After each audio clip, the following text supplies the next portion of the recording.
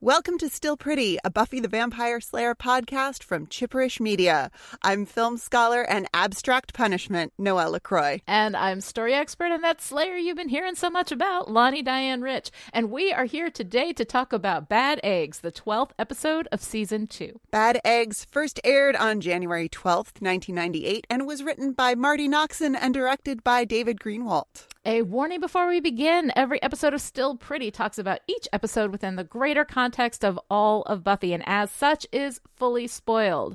All right, the good news is that they're not amongst the great thinkers of our time, so let's go on patrol.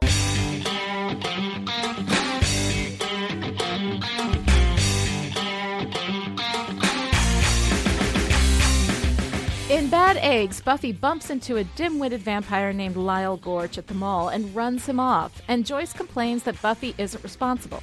For a school assignment, all the kids get paired up to care for an egg, pretending it's a baby. But because Buffy wasn't in class and there were an uneven number of kids... I'm a single mother. No man of her own. Do you know what this says about me? That I am doomed to lead my mother's life. How deeply scary is that? Cordelia and Xander make out in closets. Buffy and Angel make out in graveyards.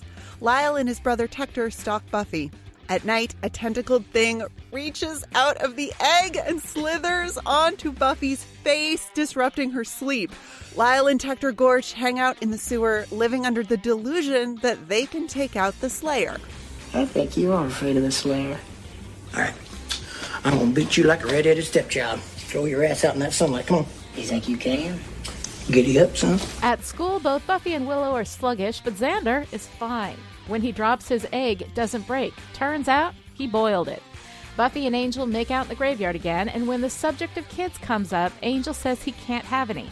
Because, you know, vampire. So you don't think about the future? No. Never? No. Really don't care what happens a year from now. 5 years from now. Angel, when I look into the future, all I see is you. Oh, Buffy. At school, a janitor working the late night shift goes into the basement, finds a huge gaping hole in the wall, and gets pulled through it. At home, Buffy's egg jumps out at her and she stabs it with a pair of scissors. Joyce comes in and yells at her again for being irresponsible and grounds her. At school, Buffy asks everyone about their eggs, with no luck. So, your egg isn't acting odd or anything? It isn't acting anything. It's an egg, Buffy. It doesn't emote. Xander, in search of the perfect snack, decides to eat his hard-boiled child/egg and discovers it's a little baby monster thing. While they do a dissection of Buffy's full-grown egg monster and Xander's hard-boiled egg monster, Willow and Cordelia knock them both out and throw them in a closet, then join all the other mind-controlled kids and teachers in the basement, where they break up the floor, under which is an undulating Mama Bazour. Whatever that is. Meanwhile, Joyce goes to visit Giles to complain about kids in general, but what she means specifically is Buffy. You know, the girl who saves the world every week. Do you have children, Mr. Giles? No, I haven't any children. Although, sometimes I feel as though I do, working here. It can be such a... I don't want to say burden, but... actually, I kind of do want to say burden. Giles, who is mind-controlled, puts a little egg monster on Joyce, and she becomes mind-controlled as well. They go down to the basement for some refreshing manual labor, collecting baby eggs from the Mama Bazour. Buffy and Xander wake up in a closet and go down to the basement to save everyone. They attack. Then Lyle and Tector show up and attack. The Mama Bazour eats Tector. Buffy jumps into the cracked floor and kills the Mama. Everyone faints. Buffy pulls herself back out of the ground, covered in black Bazour goo. Lyle runs away. All right. It's over. Giles convinces everyone it was a gas leak. Joyce grounds Buffy even more, saying she can't leave her room. Buffy lives to the letter of that law, making out with Angel from her bedroom window. I'm not breaking any rules. Buffy, are you going to bed? In a minute!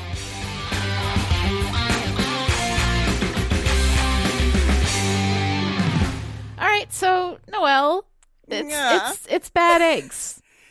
It's such a bummer of an episode on so many levels. Like, many. As I'm watching it, I'm just thinking, I don't have a lot to say about it, because it's not like one of the truly terrible episodes of Buffy, but it's not good either. No. I mean, I was looking for some sort of deeper meaning or metaphor or major theme, and there's just nothing. I mean, there's a kind of aliens face hugger monster thing going on with the contents of the eggs, which look so conveniently like chicken eggs. I mean, isn't that wonderful? Isn't that great? You know, I mean, I guess that's how you get by as a big mama that has to live underneath the cement in a basement. You know, I mean, that's probably they've evolved that way because the eggs look like chicken eggs. So it's much easier to get out and take people over for whatever it is that purpose is. But what is it doing? And I mean, and if they were doing aliens, like if they were doing something aliens like that was super political about welfare mothers and the feminization of poverty, like I would be here for this, but I don't think that's what they're doing. I'm not sure they're doing anything. No. It's just there's no subtext. It's all text. And I think that's honestly the problem with bad eggs. It's a bad monster. And the best monsters that we have in Buffy are monsters that represent something. They represent an emotional situation, or they represent some kind of, greater context that we're talking about. Or, in the case of some of the vampires, they're cool and they're fun. Like Tector and Lyle, I really quite enjoyed. I thought they were kind of fun. They're probably my favorite part of this whole, not to give away the ending of the episode. But, jumping ahead to the end of the episode to what's your favorite part, so I don't have to talk about this. Bye. It was fun. So I think that we get our best monsters when we have that kind of greater story going on. Like Some Assembly Required was about loneliness and grief. Reptile Boy was the demon lizard patriarchy. Hat tip to Buffy and the Vampire Slayer for naming that.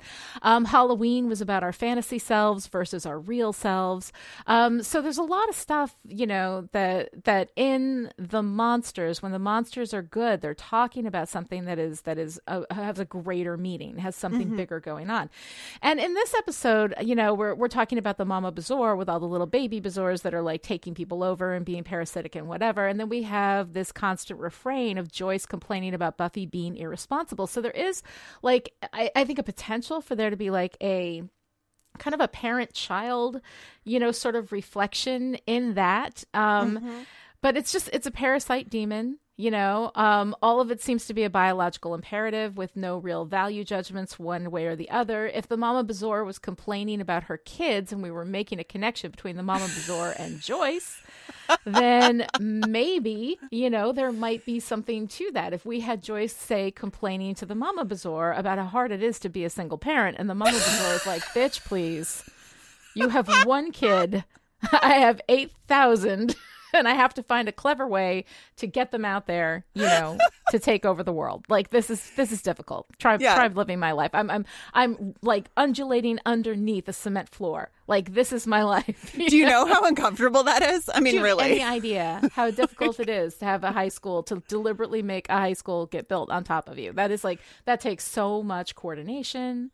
You got to get the permits. Like that's difficult. Yeah, and I mean.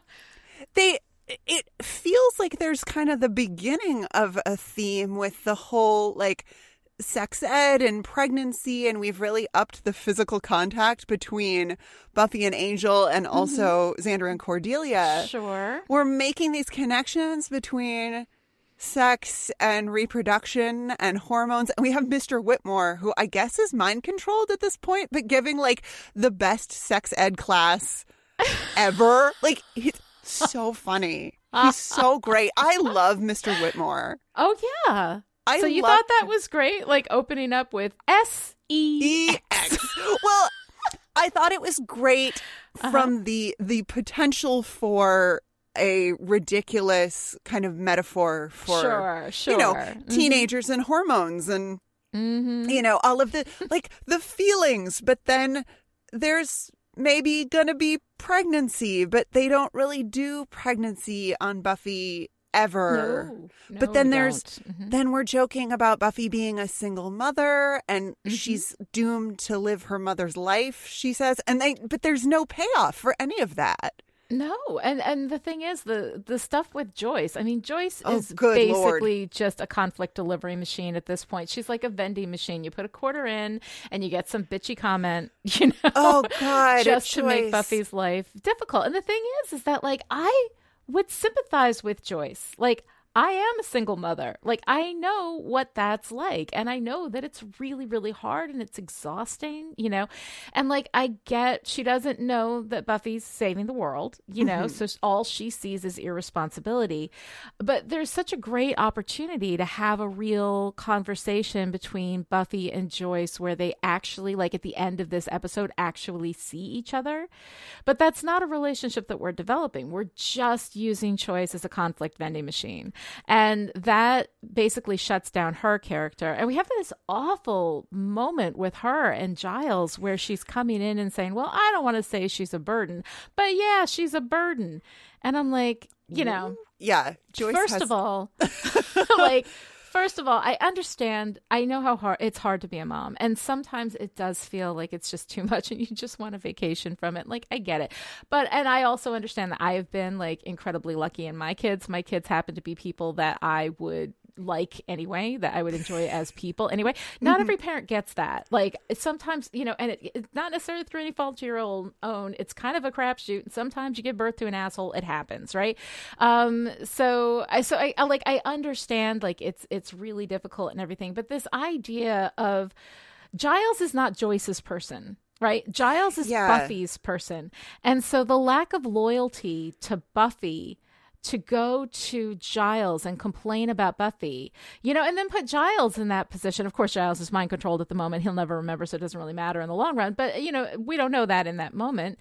And to put Giles in the position of having to sympathize with her while she's complaining about basically the person that is his friend. Like, he's closer with Buffy. He doesn't even know Joyce at this point, you know? So all of it to me feels... It doesn't feel like Joyce is a character. It feels like she's just there to make Buffy's life harder and to not understand Buffy. And if at the end of this, where we've got this Mama Bazor and all these babies, and then had we told a story about that and then ended on Joyce and Buffy's relationship being somewhat mended and having a greater understanding for each other and a greater sympathy for each other, I think that could have been okay. But we just kind of like, we it's like we're driving real fast past all these great places and we stop at the crappiest dive bar. I'm just like, this is good enough. We don't have to go to a nice place. Yeah, this is fine. Right. Yeah, I mean, the interaction with... So we open with Buffy and Joyce at the mall, and they're having that discussion about clothing. And, oh, God, Joyce uses the word streetwalker to describe the outfit Buffy tried on. And, I mean, come on, Joyce. Come on. Really? I mean, such a bummer. Like, you know what? How is your child ever going to learn how to slut shame if you don't start doing it young? Right? It's all about those value judgments, man. Got to get that in there. Yeah. Yeah. And I mean, and they have a little back and forth with, you know, Joyce's dress from, what is it? Everyday Woman, which is... Everyday Woman. Such a otherwise great known name. as the store for the woman who has given up. Yes. Yeah. It's so good. It's so perfect. Yeah. But then they have this moment when Joyce has gotten food and Buffy meets her at the food court. And Buffy, of course, has been fighting vampires, so she didn't pick up the dress. And Joyce is so angry with her and says, don't you ever think about anything besides clothes and boys? And Buffy says, saving the world from vampires? Right. And if you are a queer person, or I mean, even if you're not, I guess, you know this moment. You've done this thing where you have something about yourself, about your life that you really want to tell people. You really want to tell people the truth about who you are. And you're sort of testing the waters. Like, how is this going to go over? Right. Like, if I drop this bomb, how is this going to land? And so there was a great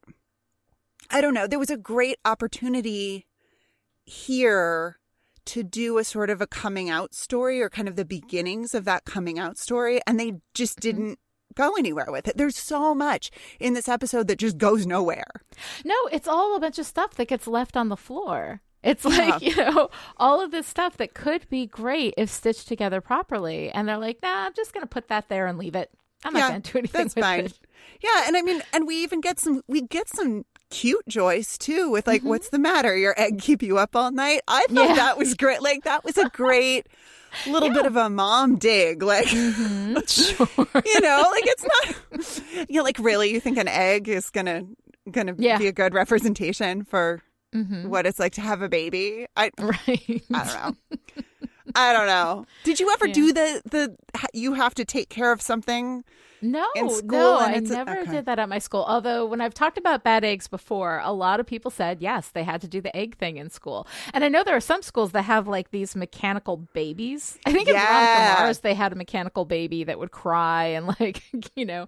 And so all of that stuff is just, it's something that my school never did. They never acknowledged it. We had a little bit of sex education and they were like, no, that's fine. Just go out and get pregnant. It's easier than talking to you guys about this, you know? So like we never really had that at my school. And it's funny. Did you have that? Did you have to take care of something? No, we never had to take care of anything.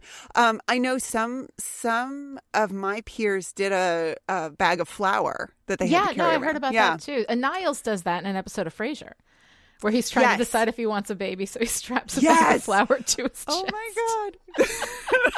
Oh, can we talk about Frasier instead? Yes. Oh my gosh. I have seen all of Frasier, I think, all the way through once. Oh, I've seen it like 5 times. I love Frasier. We will talk about that the next episode or the next podcast. After the next podcast, finish Buffy will be, what was it? Still Snooty. That'll be Frasier. Yeah. God. Oh, good Lord. Yeah, so I don't know. Like it's a missed opportunity. Here we have these seemingly reflective parenting stories, but we're not really getting anything out of it. It's not really going anywhere. And so we're just kind of left with this conflict between Joyce and Buffy, and then we've got all the smooching, right? We've got much Xander making and Cordelia. out. So Xander much and making Cordelia, out. you know, making out all the time. We've got Buffy and Angel making out all the time. And then we get that nice moment with Buffy and Angel where she's talking about, you know, I don't want to have a kid now, but someday maybe, you know. And he's like, well, you know, I can't do that. And she's just like, okay, whatever, you know. And then he's like, you never think about the future? I'm like, she's 16. Of course she doesn't think about the future. Except that like 2 episodes ago, wasn't it Career Day? And we were thinking about how she's not going to have a future. Which, if anything, is going to dissuade you from thinking about the future. The fact that you likely don't have one, I think, is probably a good reason not to think about it, you know? Yeah. So much making out. All the making out. And then, of course, we have Xander and Cordelia. Mm-hmm. And I know I said a couple episodes ago that Xander and Cordelia don't do it for me. Here, it totally works. Oh, here, I love them. I love it. I love it. And I think it's partly because Xander's Xanderiness is nicely offset by Cordelia, because so much of Xander's grossness is directed at Cordelia, but she serves it right back to him. She calls him on it. Yeah, absolutely. Care. She does not. She is completely not ruffled by any of that. And then it's Xander who gets his feelings hurt because she doesn't want to look at his Xander face in the closet. And he's so pouty and mean about it. And I don't know. In this episode, they totally work for me. Well, it's a fun, like the slap kiss thing, you know, the opposites attract, the two people who hate each other but they can't help it, can be fun for a little while. So I mean, there's a reason why this is kind of classic, you know.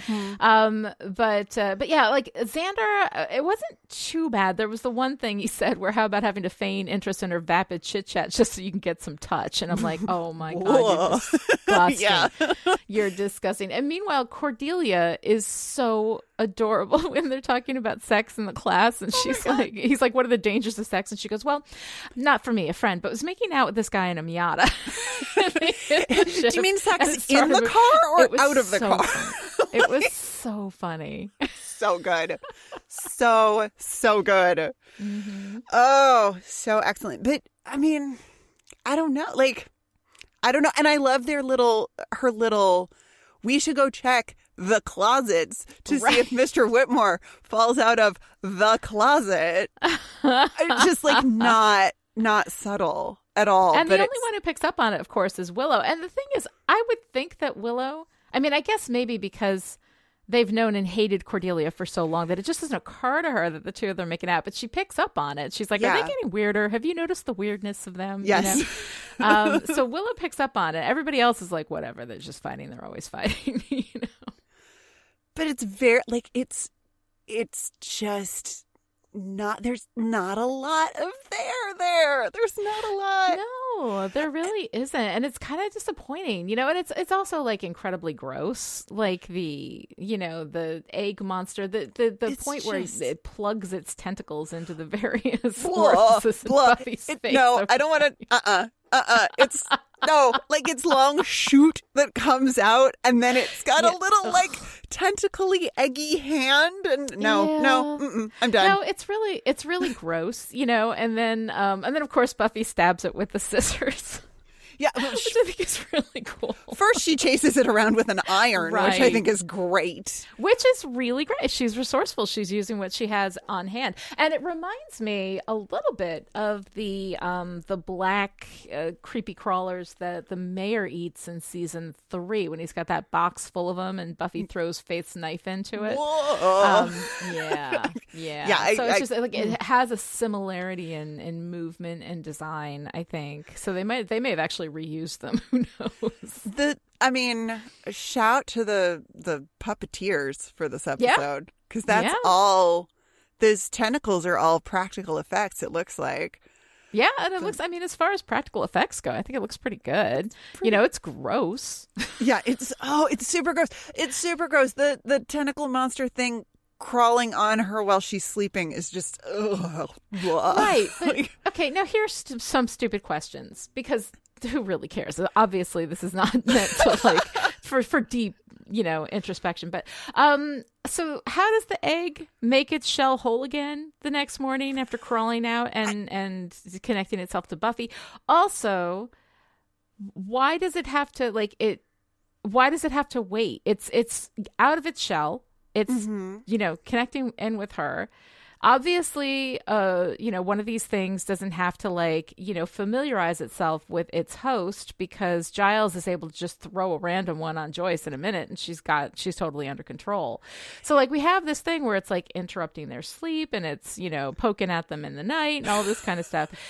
And yet, like, why not just take over Buffy then? Yeah, it makes zero sense. Yeah. And when Buffy calls Willow and we find out that Willow is, you know, we learn that Willow is under bizarre mind control. Right. But before we know that, Willow just seems like sleepy Willow, because of course it's 2 a.m. You know, my egg is fine. I put it in the fridge. It's just, she's just Willow. Like, it's weird to me that we're doing a mind control thing where sometimes they're zombies marching to the poor man's Carmina Burana. Right. And sometimes they're like when Giles throws the thing on Joyce, he's totally himself until he does that. He's totally Giles, just kind of like being sort of like, oh, children, so funny, you know, so challenging. I don't have any myself, but I have all of these children. Like, he's just Giles. Yeah. He enters that scene with his little like Scooby-Doo head poke around the outside of the library cage, and it's delightful. And he's just Giles, but then suddenly he's a bizarre zombie. Like, I don't understand what's going on. They can I don't pretend understand to be. what. They've got the personality of the person, but they're controlling it's just like, it's weird. It's not supposed to make, nobody cares whether this makes sense or not. Like, it doesn't make we're at sense. a point where we're like, we have 45 minutes, we delivered 45 minutes, what more do you people want what from do you us? want from us? Right? What do you want from us? But the thing is, though, this is Marty Noxon, and Marty Noxon is serious business. Like, she's a fantastic writer. Now, this was early on. I think she did What's My Line, I think part 2. Yeah. Or part 1. I yeah, can't she remember. co-wrote part 1, and then she's the sole credited writer on part 2. Yeah. So she's, she's got a little bit of experience, but it may just be that she got a dud. She didn't know what to do with it. Because this is kind of a duddy. And this is also one of those episodes, too, that we're just killing time until we get to next week's episodes, which are the ones that we're actually going to put the energy into, because that's the big, emotional torment of the season, is what happens next week, which we spoil. I spoil everything, but now I'm being cagey. Why? Because Angel turns into a vampire. That's, they have sex. It's the curse. No. Blah, blah, blah. I know. Sometimes I forget that this is fully spoiled, and I start being all, delicate about it. Yeah, you're like, well, and then some things happen, and some characters change who they are. Certain things happen. Yeah, exactly. Yes, that we won't talk about because but I'm happy to talk about it now because I got nothing to say about Bad Eggs. We got nothing. Yeah, we got. Well, I mean, yeah. All right, we have.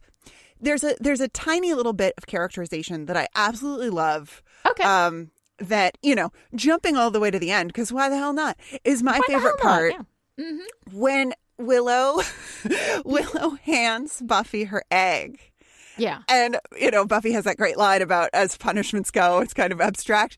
But then Willow says, no, it's your baby. And the way she says baby, Willow is so uncomfortable in sex ed class. But then as soon as the subject of pregnancy, she's the one who volunteers that pregnancy may be an unwanted side effect of sexual behavior.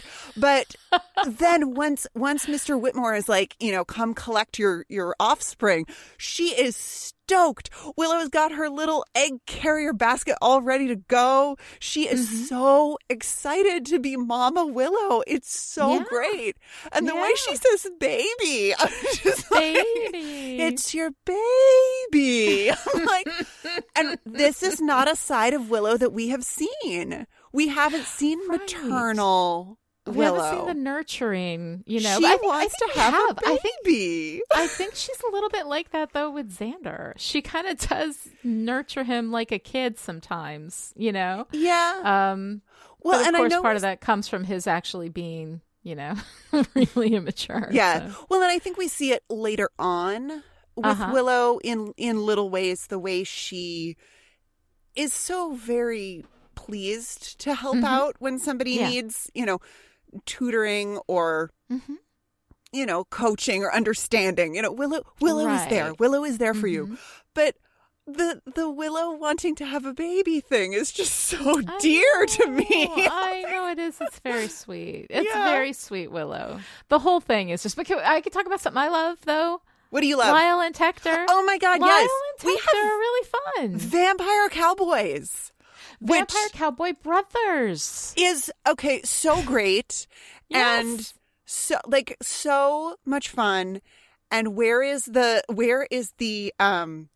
spin-off television show about vampire cowboys? Because I want Vampire Cowboy Brothers. I love, we have this scene where they're in the sewer, and this is a nothing scene. This is a scene that has nothing to do with the story, really. It's just thrown in, right?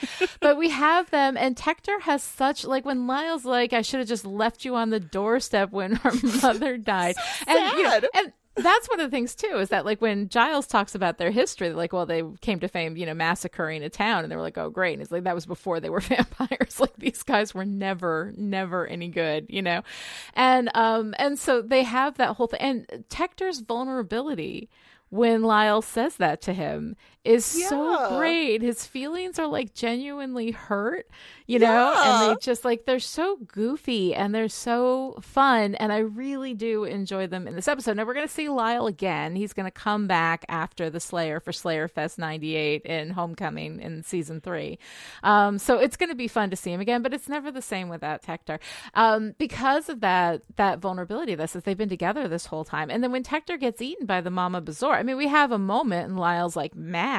Yeah. And it probably wouldn't be where you want the story to go because it's not Tector's story. We really don't care about Lyle and Tector and all that kind of stuff. But I kind of wanted to see him have a moment of heartache there and be really upset about it. He's mad and then he's like, okay, well, I guess I'm just going to kill me a Slayer and move on, which I guess, is vampire. But like we have seen that there is vampire love and affection, and so we know that that's a thing. And these two are obviously deeply bonded. So I don't know. Like it's not where we're going. I understand why they didn't do it. But like that, honestly, Out of Bad Eggs was the thing that interested me most, was Lyle and Tector and their relationship. I love them so much. I love them punching each other for fun. Like that is what they do as vampire brothers, that they get it. Like they just take turns punching each other. And there's something so perfect about that. Yes. I mean, they're a couple of dim bulbs. Yeah. They're not the sharpest, crayons in the box. Like you can go to that all you want. And usually I don't like stupid characters, but these two I kind of love, and I think it is because of that deep bonding, because of that vulnerability, because of that love.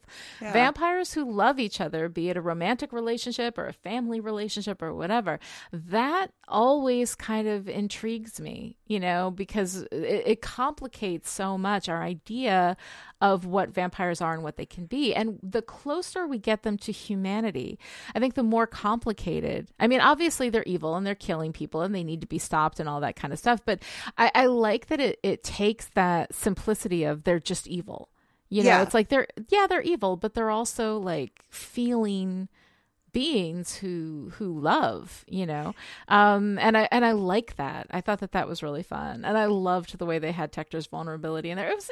It really made them a lot of fun, and those scenes were honestly the stuff that I enjoyed the most. Yeah, and we're starting to see a little bit more variety in our vampires. They're not just monsters. They are. We're getting personality. They have personality, and they obviously retain something of the person that they were. I mean, Giles tells us way early that, this is not the person. This is, a demon in a person suit. And it's, I mean, of course he doesn't say it that way, but, like that. But basically that's it. Yeah. That basically that's what it is, that it has the memories of the person, but it's not the person. But I don't know. It really seems to me like the vampires are a sort of heightened version of who they were as people. Right.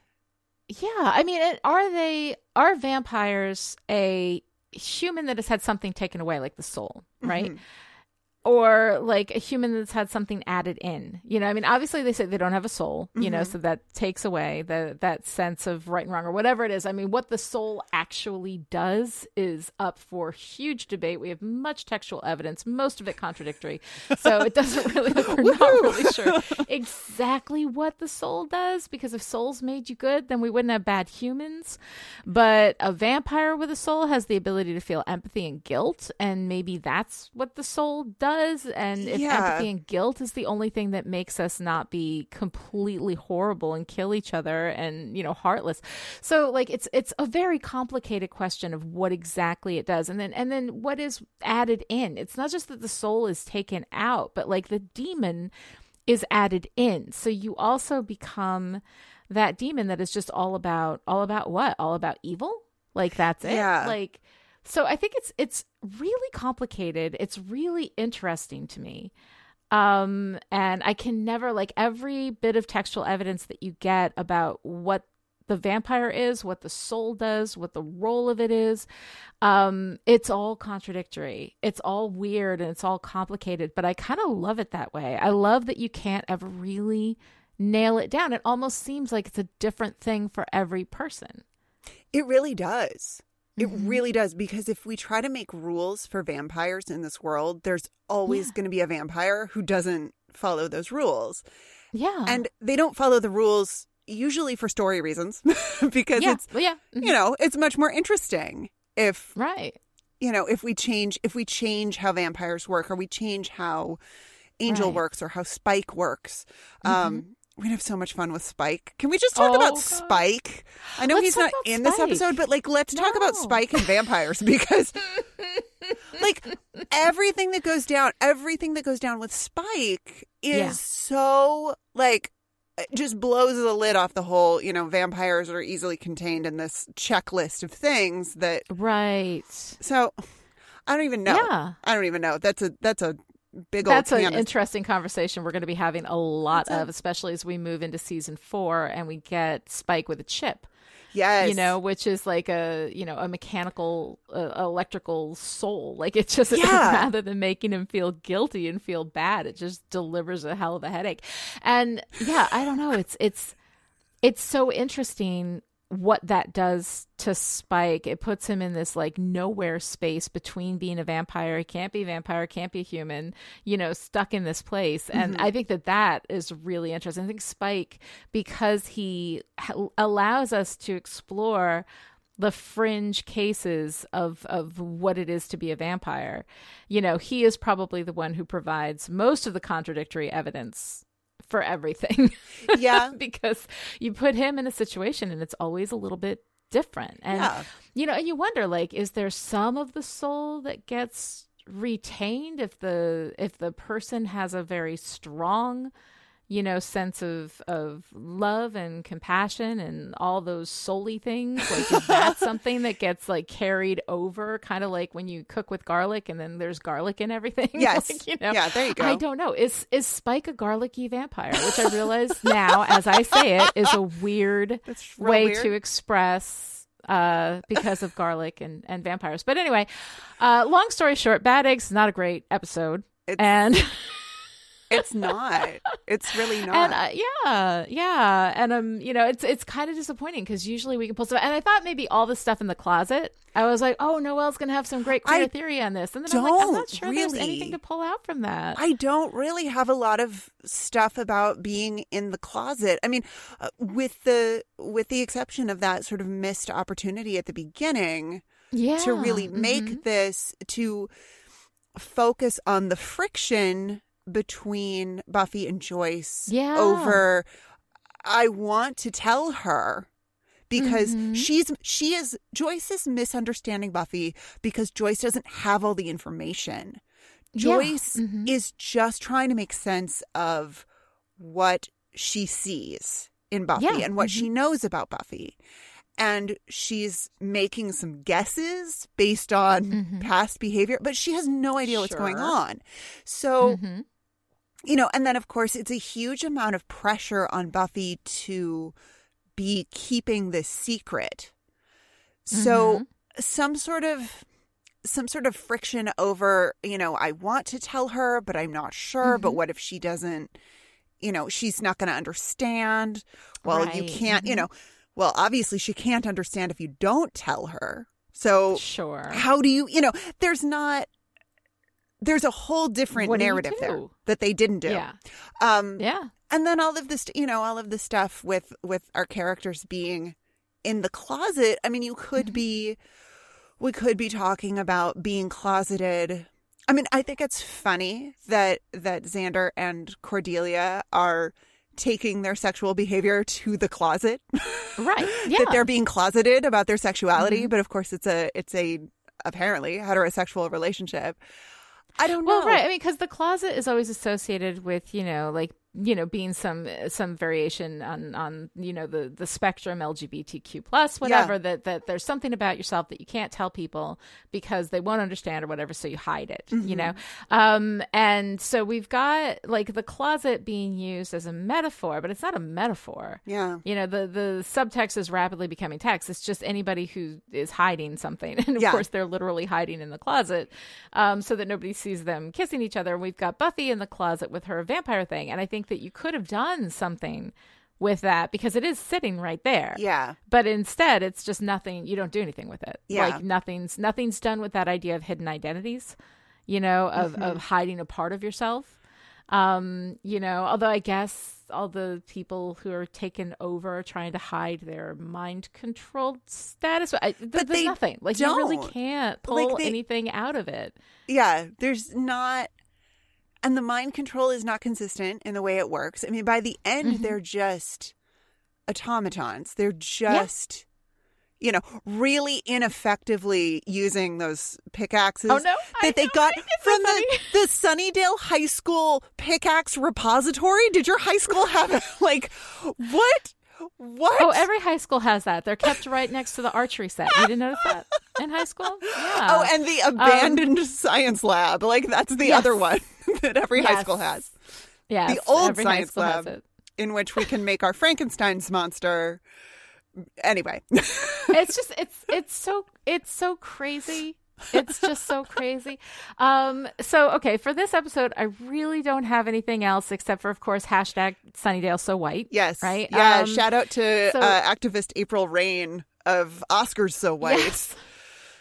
Oh, God. Yeah. It's just, okay, we have, I think 3 people of color show up this week. So it is a banner week. For Buffy, as far as just having any representation is all. But we have, we've got this janitor, who is a black man, immediately gets jumped and thrown into a hole. And of course, we presume killed, but apparently just taken over and used, We have one black student, right? And then Cordelia runs over to her and says, "Is that your real hair?" And I was like, if she touches her hair, I swear to God. And I was watching in the background and she didn't. So at least there was that. This is so not okay. That ripped me so far out of this already terrible episode. I was just like, no.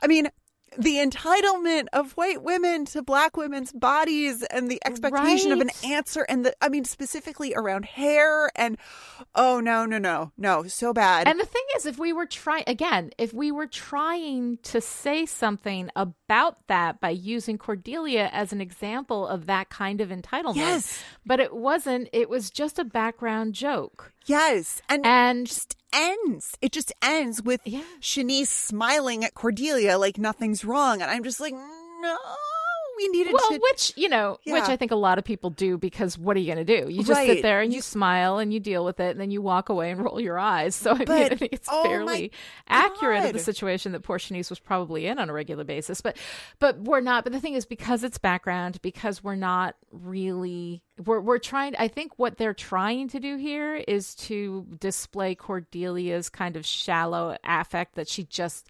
doesn't care about anything that's going on, and she just wants to talk about hair. Yeah. And is that your real hair is like a funny line for Cordelia to say to anybody, but the fact that they put, a black character in that role with her means that we are bringing in a wider context that we're not then addressing in any way. And it's highly, highly uncomfortable. It's intensely problematic, and it's not unpacked at all. I mean, if they wanted to do something, make this a character moment for Cordelia or whatever to, show. Or have her say literally anything else. Yeah, right? Literally anything else. Yeah. Where do you get your nails done? Anything. Yeah. Talk to her about anything. But white women and black women's hair, it's just so bad. It's so not okay. It's not okay. I know. It's not. I know. It's such a. And then we have one more person of color who is behind Cordelia in line, and of course gets immediately slammed into the wall. Attacks Xander, and Xander slams him into the wall. And it's just, I'm glad people are getting work. I always want everybody to get work, and I think that that's great. But it just, after a while, it's like, okay, and at the time they weren't aware, they didn't know, blah blah blah. I'm not going to say that all these people are racist and terrible. I'm just saying this is us.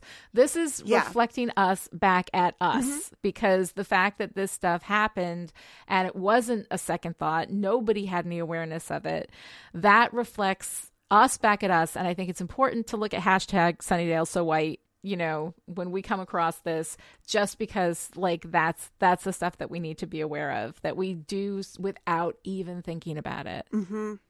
And by we, I mean white people. Yeah. Well, and white women specifically, because specifically. Buffy the Vampire Slayer as a show is pretty good about elevating white women. I mean, we get a lot of time and attention devoted to, Buffy especially, and her feelings, and her pain gets taken very seriously. Yep. That's something that, and that is important, because diminishing women's pain is one of the many things that the patriarchy likes to do. But of course, there's this long, long history of elevating white women at the expense of all other women, pretty much. Right. I mean, it's classic white feminism. That's what, and that's what white feminism is. I mean, it's you know, it's feminism that only cares about white women's issues. Yeah. And, you know, continues to uphold white supremacy. Yes. So we do. Yes. It is interesting. It only addresses the things that are inconvenient to white women. Right.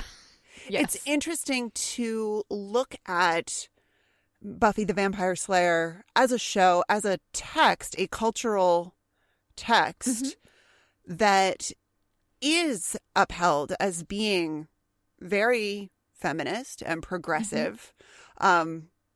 Certainly. Although there are issues with that too. I mean, it's kind of feminist. Yeah. It's like mostly feminist. It's in complicated. a lot of ways it's not. Yeah, it's complicated in its feminism. And I mean, and that's something that I feel like we are discussing and continuing to discuss here. But it is very, very white feminist in its feminism. I also think that a lot of the feminism of the show is accidental. Yes, I was just going to say that. Do you have a little rap for this, or do you want me to do mine? Oh no, you do yours. I think I did mine, you know, at some point already. So I want to hear yours. Mine is just, I think that what gets called feminist in the show quite often, certainly early on, is was not an attempt at creating a feminist storyline. It was an attempt to be different and interesting. Yeah, to subvert the horror storyline where the blonde gets killed. Yeah. Right. And then critics said, oh, this is feminist. And Joss Whedon said, yeah, totally it is. Oh, yeah. No, I'm a great feminist. Yeah, because definitely. my mom. That's what. Yeah. And it's just not that. No, like that's not how that works. Yeah, I mean that's what I see anyway, and I can't speak for what is or is not in Joss Whedon's heart. I can just say that from an external perspective, based on a lot of what we get actually within the text of Buffy, that feminism was something ascribed to it more than aspired to from within it. And so I don't really see it. I see it as having a complicated feminism. There are definitely some things that are highly, you know, feminist within Buffy the Vampire Slayer. But it doesn't quite understand, I think, all the issues that it raises. And it also is a huge, huge proponent of, you know, the patriarchy, basically. So we've got a lot of that going on too, without question. So I think that overall, like all of us, Buffy is complicated. Buffy learns as it goes. Buffy makes mistakes. You know, there's still great stuff within Buffy. And I don't mean to take away from what it does or what it has. You know, I think that it's just an important conversation to be having about it, because if you ascribe Buffy, you know, this status as the ultimate in feminism, you're misrepresenting really what feminism should be and what it's about and how complicated it can be. So I don't want to get in this space where it's like a constant refrain of accusations of, you know, bad feminism or, you know, like racism and like all of this stuff. It's not the fault of Buffy. It's the fault of the culture in which we live that Buffy is reflecting back at us. So when I'm critiquing that, I don't really feel like getting into this whole accusation space about Joss Whedon or about any of the people who write this stuff or any of that, because all of us who have been raised within this culture, it is just reflecting us back at us. So when I see it, I am critical of things that I didn't see, that I didn't question. There are still things. You bring up stuff to me every week that I just like, I don't know, you know, like honestly, like, you know, and I'm doing my best, but I don't always get it. Oh, wait till we get to Vampire Willow. Right. You know, and I'm sure that I've written stuff in my books that is equally as you know, stupid and thoughtless, you know, and I didn't mean to, but it's there because it's reflected, it's the culture reflected through its art. And so it's important that when we're talking about this, everybody understand I'm not necessarily criticizing the art itself. I'm criticizing the culture. There will be times where I criticize the art. Like, for instance, bad eggs. But overall, it's just important that we take a look at the culture being reflected back at us and make sure we question these things, because it makes it easier to see it when it comes at us in real time, in real life now. Yeah. And that's a skill set that I think we all need to build up. I think probably me more than most. I'm trying, but stuff gets past me all the time. I'm like Lucy at the chocolate factory. Like, I catch a couple of them. I stuff a couple of them in my bra, but the rest just go right past me. I'm like, so I do my best. And I think that everybody working on Buffy did their best. Yeah. So I don't want to like make it an accusatory thing, but yet I think it's important that we talk about it. Right. It's important that we talk about it. And also that in being critical of it, we're not diminishing the ways in which people did see themselves represented finally in this show, right. because that is something that certainly as we move through the seasons and we see more character development from really everybody, but there are a lot of experiences represented on Buffy that I think didn't get a lot of attention in other places at the time. So for many of us, it was the first real conversation that we got to have with a piece of pop culture about relationships or gender and sexuality, or, big emotions related to growing up and responsibility and owning power and what that all, how that all looks and feels for people having different experiences. So that's, so that's a component of it as well, that it's not, it's never, nothing is ever just one thing. Yes. It's never just one thing.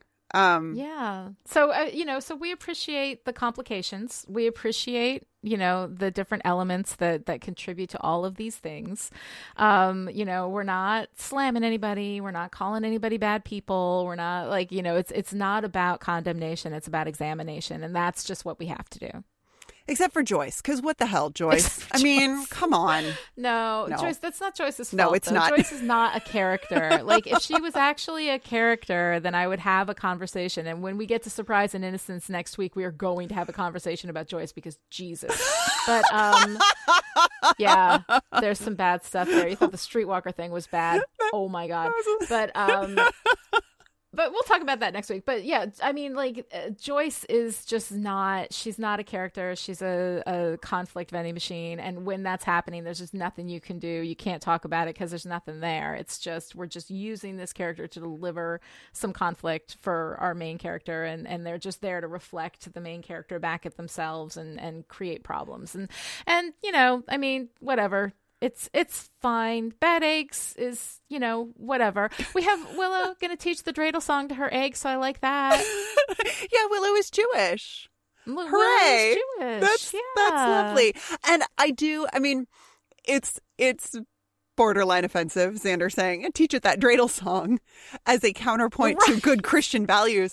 But to give Xander every benefit of the doubt, I think that for most high schoolers in 1998, that was the understanding. That's what you know about Jewish culture. Although she's his best friend. Yeah. So, he grew up. But like, as we find out with Willow's life, is that I think she's like, ethnically Jewish, but I don't think they are practicing like the religious aspect of Judaism very much in her household. It does not seem to be that way. So we never really like discuss Judaism or have any representation of real Judaism, on the show. It's nice that Willow is Jewish and that we have her as part of the main crew. But it's not like that's a huge, strike of representation for Judaism. Right. So it's a shame, but because it would have been nice. Yeah, it would have been nice to have her practicing, and then to see how that blends with her embracing of like Wicca later, when we talk about Wicca as a, Jewish as a religion. Witch. And we complicate, I mean, religion in Sunnydale is super complicated, and we mix up Wicca, the religion, with witchcraft, the practice, and oh man. Yes. Oh man. It's all a big mess. But you know what? We'll get to It's that so fun. when we get to it. So, Noelle, Yes. what are you wearing this week? Oh my goodness. Well, Yeah, I don't know. The only thing that I really picked up on was Willow's weird shirt, where because it's a tough call, right? If you're a parasitic demon attaching yourself to someone's spinal column, right? Do you make them wear a longer shirt to cover up what's really going on, or one that is oddly folded up at the back so you can get some fresh air, and also so that the camera can see you, right? It was such a weird shirt for Willow, to have that like gaping spot at the base of her spine. And yeah, so that was all I got from the costumes this week. That was the only thing that like stood out to me, aside from Cordelia's backpack, her bear. oh my God. Build a Bear Workshop backpack. That backpack. Oh my goodness. Yeah. Yeah, there are some nice tiny backpacks this week. I remember when tiny backpacks were the height of fashion.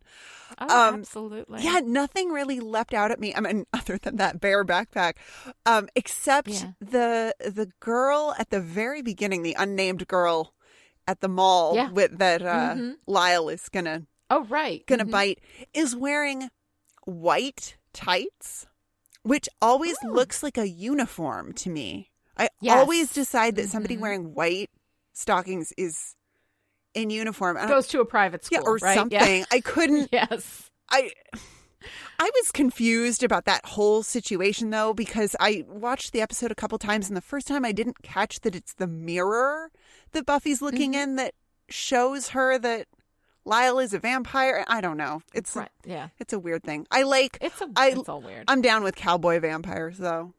Yeah, no. Cowboy hats on vampires. I'm here for it. Works for me. I like a little cultural flavor, historical flavor in my vampires. It's kind of fun.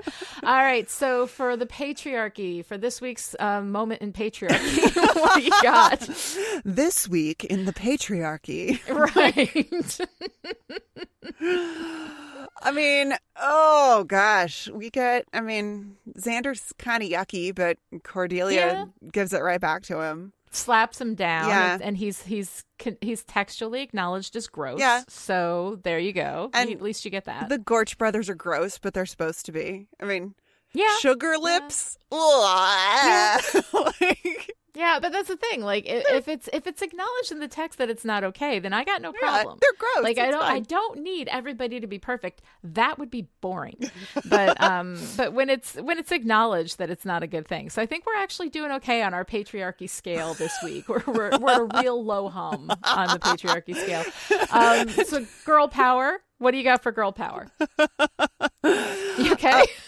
Oh yeah, just the idea of the low hum of the patriarchy.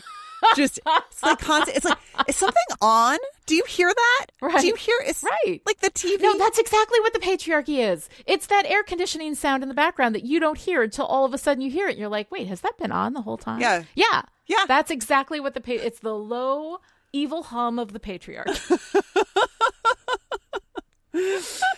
Oh man! All right, so what you got for your girl power moment? Girl power. I love Buffy going after the baby critter with the iron and then stabbing it with the fabric scissors. That feels very like I'm going to take killing evil, domesticity, mundane household things. Yes, I'm going to take domesticity and I'm going to use it to kill evil. There you go. I'm going to smash the bizarre patriarchy. Except it's the matriarchy. It is a matriarchy. It's a mama. I don't know about this. I think that is some serious internalized misogyny on the part of the show. I think they're not giving power to the mama. This is a narrative about single motherhood and how difficult it is, and Buffy is just like smashing. Bitch, I got 185 children. Yes. Don't even complain to me. Yep. Yeah. A bezoar, by the way, is that's a real word. It's a stone that forms in the stomach of ruminants, I learned. So there you go. Why? Well, they had them in Harry Potter, didn't they? Didn't they have like a bezoar thing that they had to swallow or something? Maybe. I don't know. Maybe I'm mixing it up with something else. I have no idea. I don't know. I don't know. It's like we find a magical sounding word and we just throw it the script. Just throw it in there because whatever, Fine. right? Yep. You know, I liked Buffy diving in, right? Mm-hmm. After Tector had been eaten by this thing, dives in, beats the hell out of this Bazoar. And first of all, the Bazoar is physically like covering up the whole.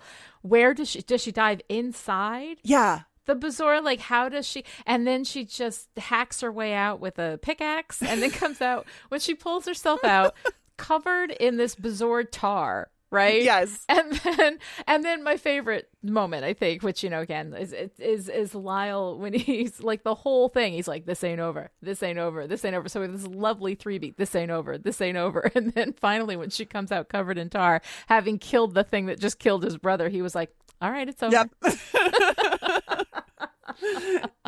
Yep. Oh yeah. Yep. Yeah. So all right. So I just kind of stepped on the next thing, which is our favorite part. That is my favorite part. What is your favorite part? My favorite part is Mama Willow. Right. I love that bit of characterization for her, that she's excited about the idea of having a baby someday. The baby. The baby.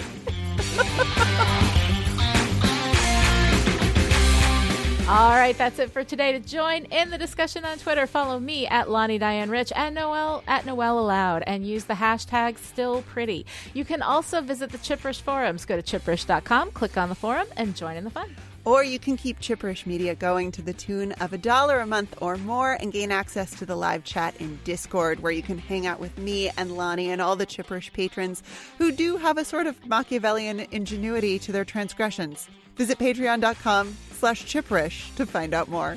You can also show your support by giving Still Pretty a great review on Apple Podcasts, or by telling your friends about the show, or by seeing their good and raising them a yeah. We will be back next time with Surprise and Innocence, the 13th and 14th episode of Season 2. Until then, it's an egg. It doesn't emote.